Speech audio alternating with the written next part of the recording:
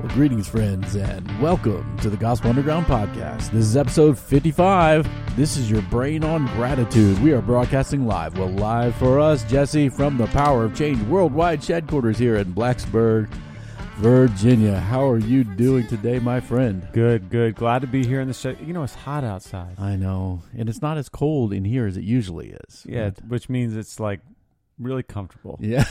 You don't have to wear it. You don't have to bring layers to come to the shed quarters. You know what I think it is? It's my domain where I don't have to fight with my wife about the air conditioner. So I just make it like a 55 frozen tundra. You got to take care of these books. Yeah, that's right. what it is. Humidity levels right. have to be appropriately attended to. Well, I feel that. Jesse, we just finished up our second year of the Gospel Underground podcast. Isn't that crazy? That is crazy. Feels like yesterday we were learning to plug stuff in and record and do all the stuff that we You do. have advanced far beyond that. I'm still learning to plug things up. Well, you were a sound guy for a church plant. But you know, if church planters out there know that you just have to have a pulse. And you have to have a willingness to show up. That slider goes up. Or that slider goes down. Second year, and this is fun. I don't ever give out. Except to you. That's right. I think you're the only person I give out actual numbers to. But our RSS feed with people hitting it, right? That means people accessing the podcast. And some say this is not listeners, is up 224% year over year in the last year alone. So thank you guys out there listening on the Gospel Underground. You are growing us into an underground behemoth. You never mention the numbers. I do all the time. Do you really? Only when people are expressing doubt at me being a legitimate person. They're like, your mother listens to that? I have dozens of listeners out there. Yeah. No, I don't do that. Part of the interesting thing that we deal with is a dynamic. We, as you heard last time, Underground Virtue, we really do believe there is a value to not seeking to be known or to be famous or things like that. And so to want to get something out to people that's helpful but without self-promoting is always a tricky trick to do. But we wanted to say thank you after second year.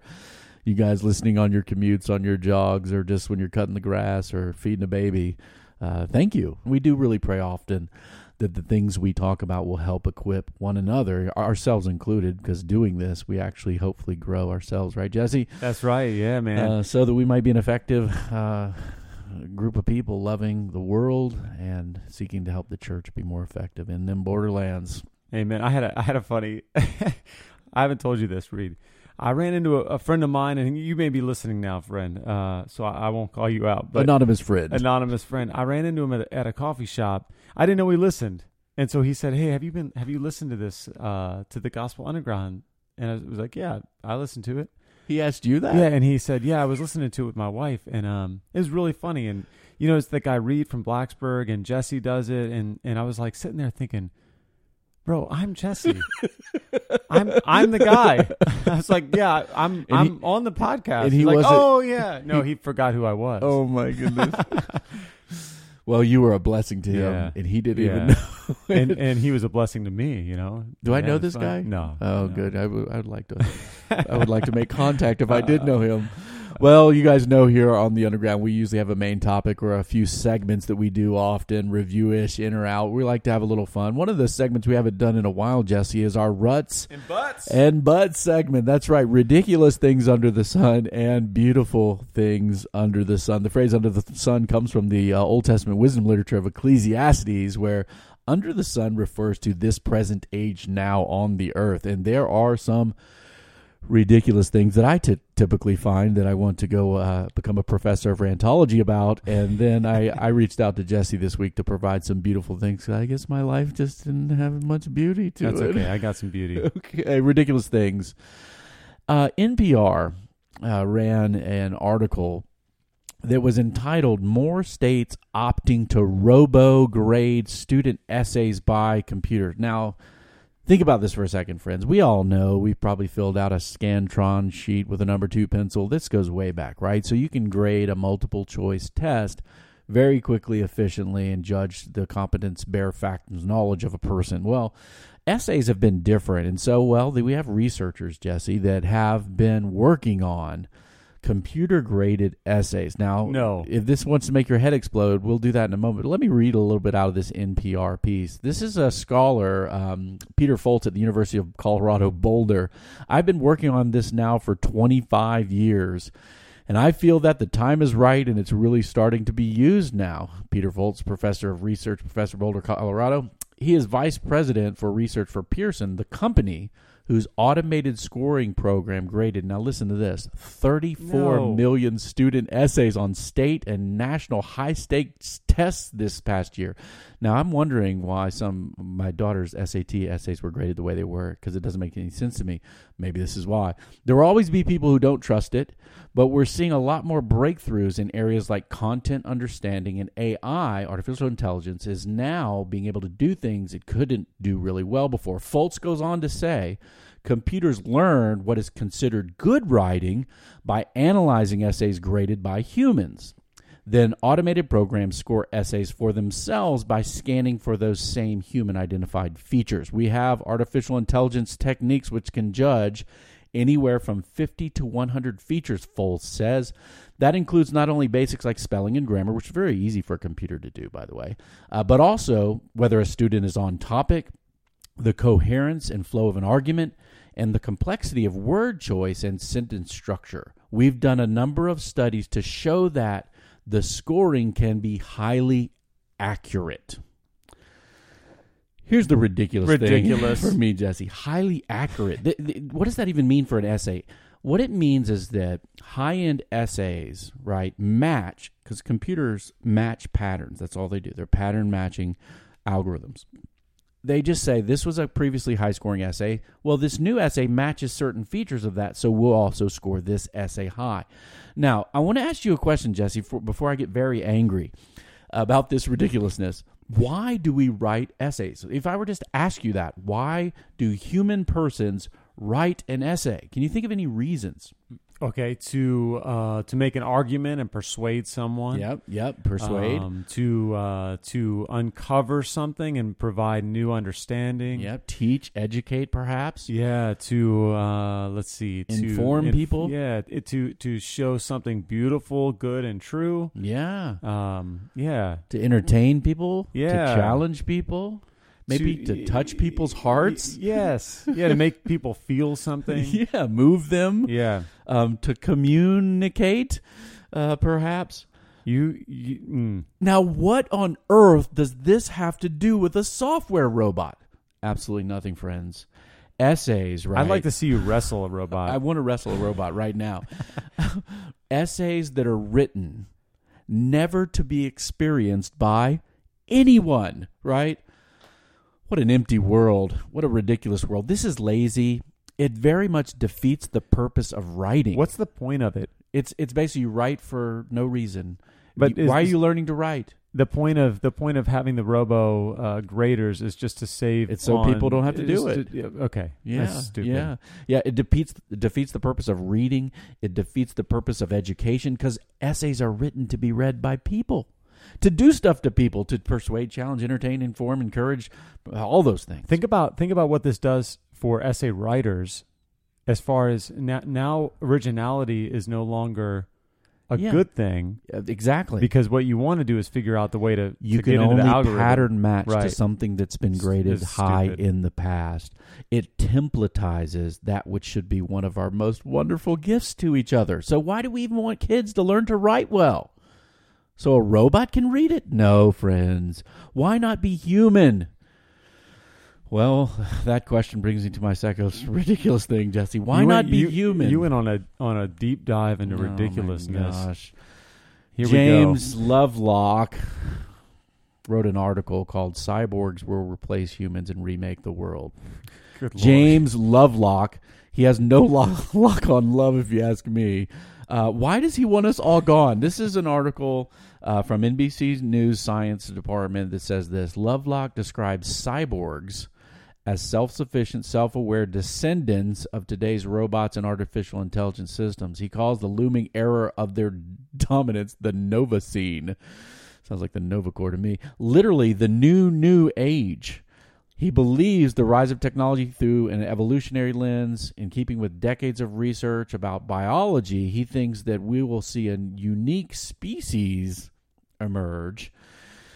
Now, his conclusions, Jesse, frustrate me. He says this: perhaps these cyborgs of the Novacene will eventually make contact with other cyborgs from other planets as well. As Seth Shostak, an astronomer and SETI Institute scientist, says, I think it is most likely that advanced intelligence around the universe is synthetic, not biological. Now, the article concludes, if this strikes you as a grim scenario, you're not thinking like Lovelock. You don't have the lock on love.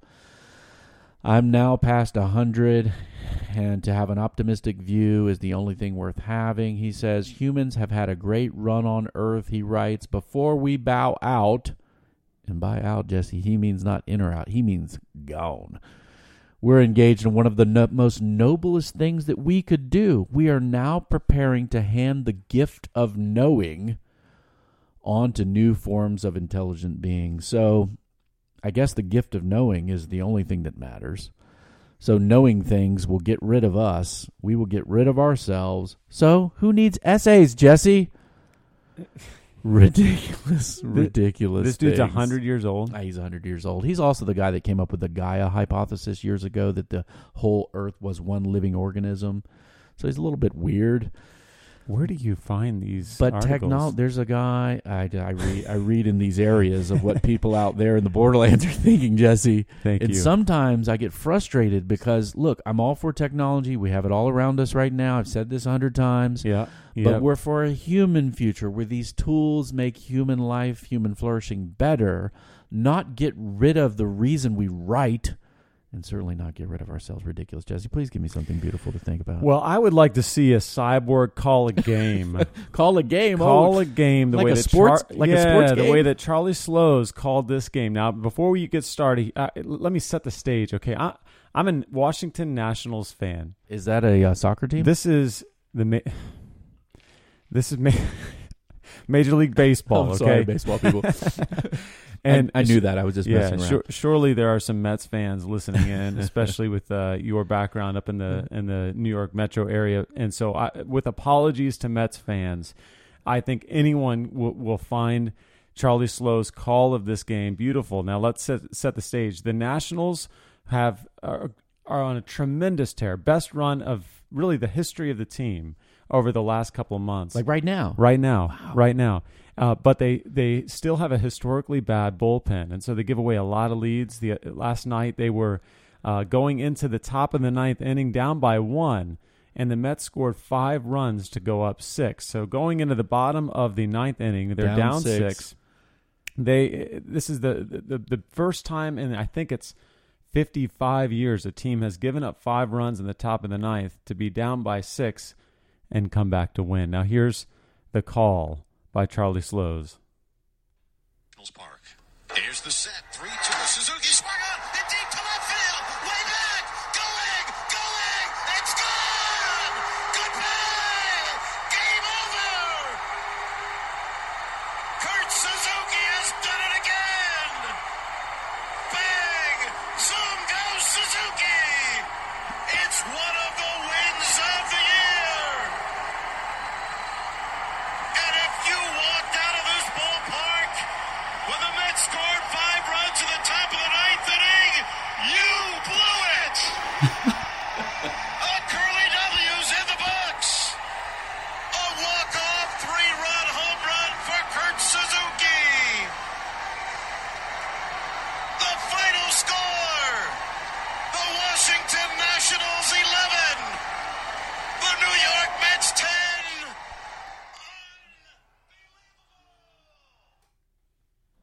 How about that? If you How walked beautiful out, is that? you blew it. A robot. Well, someday a robot will be able to express Accurately. that emotion accurately. Kurt Suzuki hit a home run. Come on, that was beautiful. What a moment of beauty in baseball. Amen. All right, so hey, we got a fun one today. We did Underground Virtue last time around, and it looks like Looks like you got something lined up for us over these next few episodes, right? I do. I think we're going to live around this kind of idea of virtue and vice for a few episodes at least here on the Underground, because obviously the development of virtue, right, and the leaving behind or putting to death various vices in our character would be what we call prudent, right, wise to do. And so now I want to start our main topic. Our main topic today is, this is your brain on gratitude. Now, Jesse, you are old enough. You just had a birthday. How old are you? Turning 27? I turned 39 You're just still, a few days I ago. was I'm still in my 30s, bro. I was wondering if you were 40 this year. I'm Not still quite. young puppy. But I'm old enough to remember This public service announcement. the PSA commercial. This is your brain. Let's listen to it. This is drugs. This is your brain on drugs.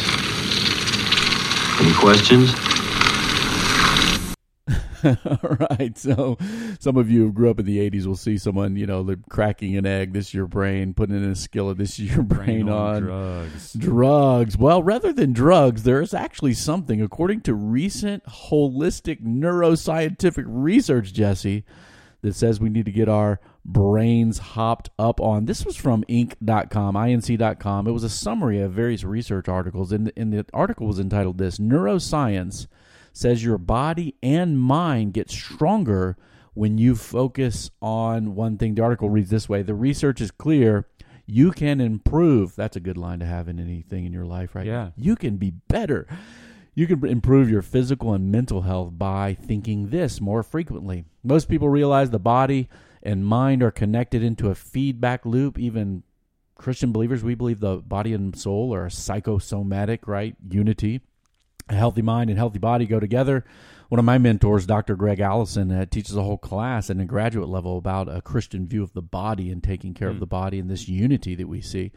So this is why psychologists and physicians recommend, eating well, regular exercise for, mental health, even improvement. So neuroscientists, however, recommend a different approach because they know that a body-centric lifestyle changes, putting away chicken wings, for instance, are difficult to maintain. They recommend starting with the mind, and they've identified one thought that, when regularly focused on, this thought is most likely to propel your mind and body into an upward spiral. Rather than your brain being on drugs, you need another thought in that brain. And the thought that the research has shown is this: gratitude. Being thankful. So I'm going to hit the top 6 points in this article. You can read it. We'll put it in the show notes for you. But Journal of Personality and Social Psychology, gratitude makes you more likely to exercise. According to the National Center of Biotechnology and Information, gratitude reduces human stress levels. According to the University of Manchester, something that was published in the Journal of Psychosomatic Research, gratitude improves quality of sleep. You'd like to have more sleep, right, Jesse? I would. According to studies in the Journal of Research and Personality, gratitude increases your emotional well-being, less likely to have negative thoughts, suicide, etc. And according to research conducted at Massachusetts General Hospital, gratitude makes your heart stronger and healthier. And then according to a Wharton Business School study, gratitude makes someone a more effective leader. So this is your brain. This is you on gratitude. Now, obviously, these are all kinds of sorts of scientific journals and business studies, but they're hitting on this central trend that there is what we might say, I think might prove here, is a virtue, right? Gratitude makes a human being, in almost every measurable way, right, better off, right, an upward spiral of life. So, again, one of the things about modern life is we love to prove things scientifically. We've proven that forgiveness therapy works in relationships. You'll read stuff like that, and like, really? For thousands of years, we've known that forgiveness is key to human relationships. So why are we doing research on this? So you might think, right, that gratitude, it makes sense that this is such a human virtue. But when you think about it, the worldview I grew up with, right, that human beings are the long end of a mechanistic evolutionary process that goes back to a primordial soup of chemicals, inorganic chemicals, becoming organic chemicals, and ending up with people like Jesse, and even further back that the universe exploded into being from nothing by nothing with no purpose. You wonder why gratitude would be so central to existence. Because in that narrative, that worldview, it doesn't make any sense why gratitude should be so central. But if we ask the question from a perspective of maybe a created world, a created human being, gratitude starts to make much more sense as a human being. Now, yeah, gratitude does seem to necessitate receiving, and even the idea that there's gift involved, that I'm grateful for something that came to me, something that is given, a certain givenness to things. And I didn't think about that, but it doesn't make sense apart from receiving. Right. And this may seem trivial or assumed, but acknowledging or knowing that you are receiving, right? Right. My own experience after becoming a Christian changed radically, and particularly related to being thankful, because we do have a holiday in America, right? Thanksgiving, which is very controversial because it involves proclamations by presidents long ago. I think Abraham Lincoln perhaps did the first Thanksgiving proclamation. But before that, when I grew up in school, you discussed Thanksgiving, which is very controversial now because of colonialism and understanding of the first Americans and the Americans that were here right before them. Nobody talks about the troglodytes that were there before that, but we'll talk about it another time. But somebody's here. More people came here from a different place, colonialism. How should we view, say, the first Thanksgiving or the survival of the European colonists through certain New England winters? So you go through that in school, and like as a kid, I'm like, wow, what are we thankful for? And I remember we're thankful for the Pilgrims, or we're thankful for the Native Americans, and it never occurred to me like that those people both together actually gathered to thank God, right? And so becoming a Christian, I was like, wow, Thanksgiving. I heard a pastor say that Thanksgiving is the most uniquely Christian holiday, right? Because others were borrowed from whatever. Being thankful, right? Man, it changed that holiday for me as a person. I even remember taking communion for the first time. By the way, if your church does communion in these like Mech communion glasses that have like plastic vial, cellophane wrapper, you can throw them around, throw them in your back seat, man. Like, get some bread and some wine or juice if you have to do juice because of whatever. But communion for me, for the first time as a Christian, I started thinking, wow, what is going on here? But giving thanks, right? Or experiencing relational life together with God and giving thanks. In fact, the word sometimes thrown around, certainly in Roman Catholic circles, for communion is the Eucharist, right? True story, Jesse. Years ago, when we were planting Jacob's Well in New Jersey, I guess some church was spying on us. I didn't know because there was the emerging church stuff going on, and we were Acts 29, and we were supposed to be edgy or whatever. I didn't even know this, right? And another church heard, I don't know how they heard, that I used the term Eucharist to describe what we were about to do in communion. And another pastor from that church said, "Ooh, you're in trouble." I'm like, what are you even, I don't even know you people. What are you talking about? And apparently the use of the word Eucharist was offensive to them, I guess in their worldview or theological view. And I was like, you know what the Greek term for to give thanks is? Right? Eucharisteo. Yeah. There's a reason we call it the Eucharist. Right. It's not some word that indicates some... Roman Catholics didn't make that up in the 14th. Exactly. It wasn't century. medieval Roman Catholicism at the Council of Constance after they burned somebody or had prostitutes or something. The Eucharist. Yes. It's a New Testament word, right? That's very important to what it means to be a human being. So when we look at all this research that shows us, right, all these benefits holistically to mind and body, suke, the soul, soma, the body, psychosomatic unity that is a human being, as a Christian, we are not shocked by this. But does it really fit with this accidental universe where, as Richard Dawkins once says, we just dance to our DNA? Or does it fit better in a world created by a person, maybe even gifted to people, so that we would be receiving something and then of course, knowing that we've received it. One of the passages of Scripture in the New Testament that my family has very much used often. We used to do this thing when our kids were little.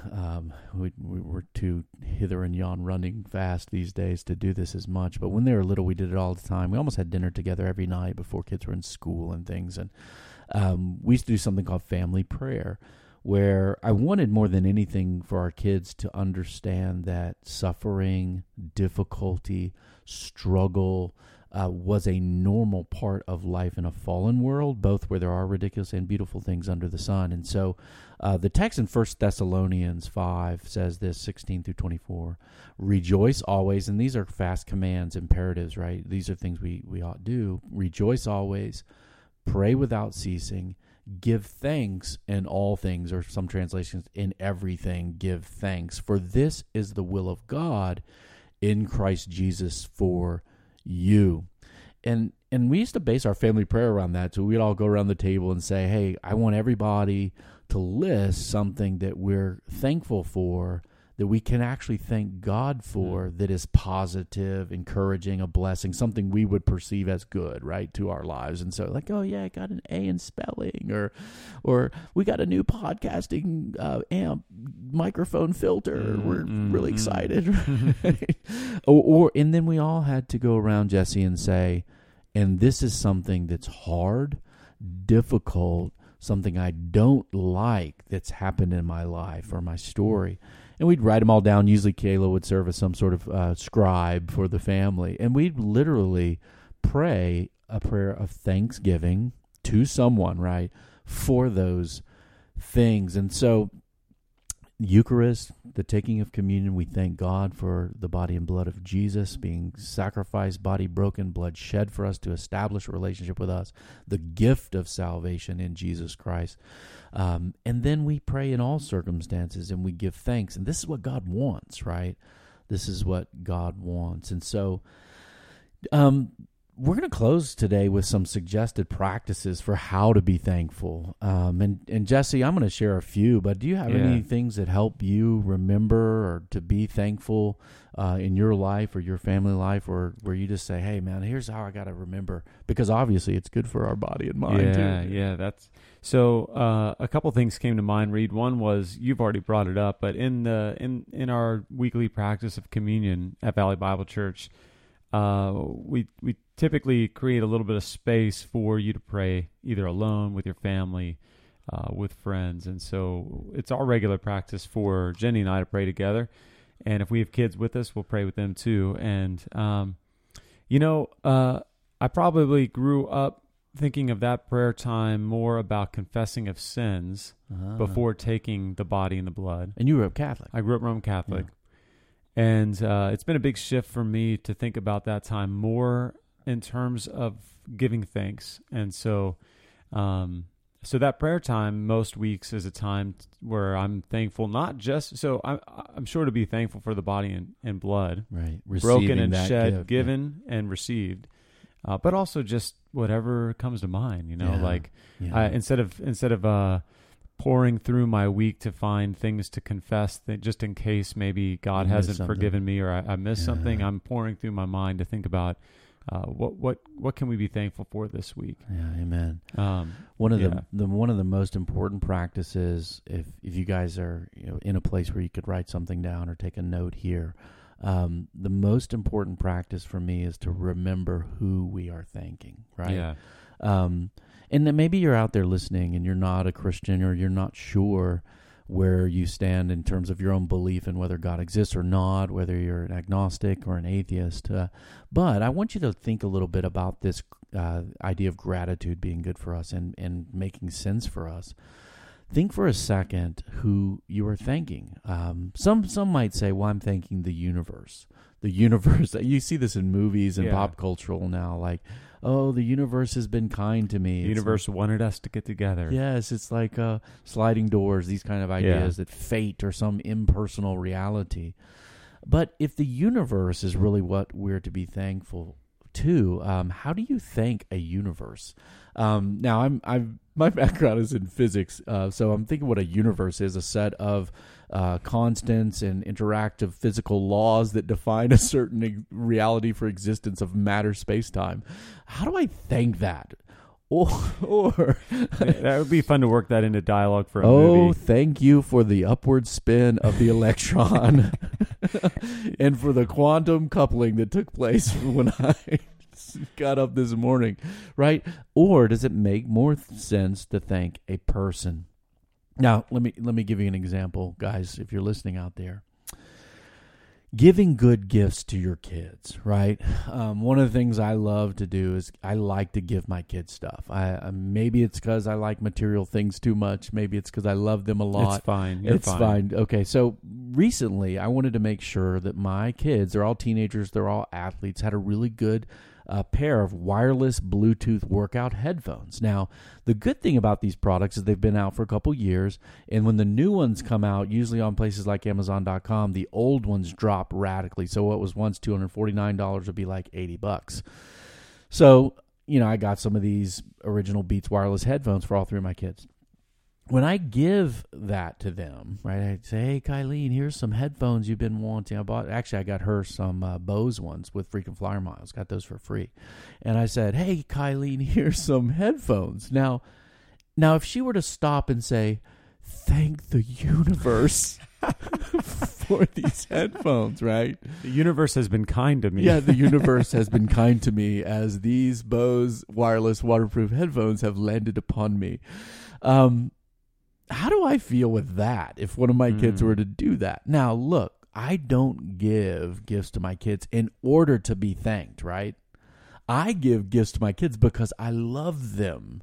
The gratitude expresses a relational enjoyment. Now, here's the beauty of this, that both the giver and the receiver enjoy together. Now, think about life itself being a gift, existence being a gift, being that we're created by God. Now, God doesn't need me to say, oh, God, thank you that I exist and I'm feeling a happy thought today.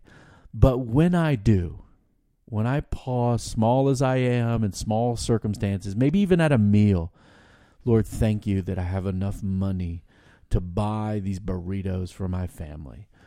God, I believe, because he loves us, right? He's given us life and breath and everything else, experience relational enjoyment with us, and we both, the giver and the receiver, experience that together.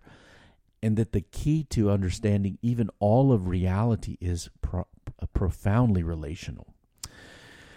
And that gratitude makes a whole lot of sense both for us and God in this circumstance. So if you start with that question, am I thanking the pilgrims at Thanksgiving? Am I thanking the universe for headphones? Am I thanking the universe that I met you? Or am I thankful to a person who's given us all things, life and breath and everything else? So if you start there, that's the best practice, I think, for thankfulness is say, who am I thanking here? And look, if you're just like, well, I better be thankful so my stress levels will go down, you'll probably be stressed out. But so suggested practice, who you're thankful, start there. Being thankful at meals, it's a profound thing. We die without food, drink, to be thankful there, not as a trite, simple ritualistic thing, but to truly be thankful for God giving us daily bread. You mentioned thankful at communion, thankful with your family. Yeah. A culture of gratitude in the home, I think, is really good for children. One thing this article in Inc.com did mention was people that kept a thankful journal. And I think that's a wonderful practice. Are you a journal guy? Have you ever been a journaler or tried? I tried. Do you have friends that are big journalers? Yeah, I think so. I keep a notebook, but it's not like a journal of personal thoughts. It's more of just action items, like a moleskin kind of thing. Yeah, that's right. Yeah, I've never been a journaler. Me neither. But when I read this, writing down things that I've been thankful for, I could imagine how, if you were. Wouldn't it be nice to look back? Yes. I don't know if it's part of. We'd have to see if that's part of our DNA to be a journaling person or not. But there's some people who do it; they love it. So if you can pull off writing in a leather-bound thing or on your phone or an Evernote file or however you could do it, notebook, I think it'd be a really good practice. I don't think I'll ever be a journaler, but those out there, feel better about yourself right now. And so all of these ways bound up in an expression, maybe called worship, to include our thankfulness in our worship, to God. Any other thoughts, Jesse, that you have about gratitude? Yeah, well, it makes sense. And one thing that struck me as you were talking, Reed, is the idea that God is he's a blessing God, right? So from the beginning, when he creates humankind, as recorded in Genesis, he blesses them. And then even if you think about it, he creates them and then gives them a day off, to start. There's this sense that he's giving good gifts. And every good gift comes from a good father from above. And so gratitude, it completes the giving of the gift, right? Yeah. So that idea of participating with God and the enjoyment is the culmination, the completion of the blessing of God. The togetherness. And we get to participate with that. Yeah. One other thing that I do is semi-regularly. I attempt it regularly. I get up very early and go on a short prayer walk in my neighborhood. In that prayer walk, I typically am almost only just expressing thankfulness, just looking around and just oftentimes I'm still so tired that it's like groggy prayer, but it's kind of just like, God, thank you that I can breathe. Yeah. Thank you that I can walk. Hey, there's a reality, friends. You may think out there that you're more kind of naturally happy in your disposition, and some of you, I would even say sometimes I'm this way. I'm more cynical about life, and so cynicism, negative thoughts, complaining, always being a critic, these things, I don't have the research in front of me. I bet these things contribute to kind of more of a negative disposition and mental health. Bad sleep, life. Stress, bad sleep, stress. Your heart, right. Here's the beauty of gratitude. Yeah. Gratitude actually elbows out these other things, because it's very hard to complain, right, about something when you're thanking God for something. It's very hard to reject your spouse and want to kick her to the curb if you pause to say, God, thank you for this gift to me that is my husband, even though he's watching the Washington Nationals, won't pay attention to me, whatever it might be. Whoa. You would never do that. Gratitude pushes out and leaves less room in the soul, right, for cynicism, critique, and negativity.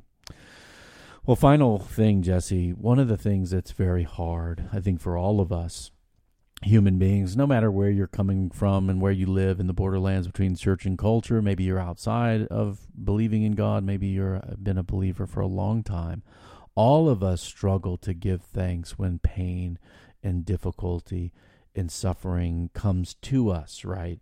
None of us say, oh, tomorrow I want to wake up and have a really bad disease, or, oh, could somebody in my life that I love just die, right? None of these things. We don't choose them. In fact, we have really little control over many of these things. But here's the challenge. The book of Job in the Old Testament, the wisdom literature that speaks to us about suffering, acknowledges that even in some mysterious way, God, right, who is the good giver, the lover, the kind creator, is sovereign over even the difficult things that he allows into our own story. So a guy like Job says that you give, you take away, right? But yet his heart, right, he wants to say, blessed be the name of the Lord. Shall we not receive good as well as hard things from God? He even said to his own wife.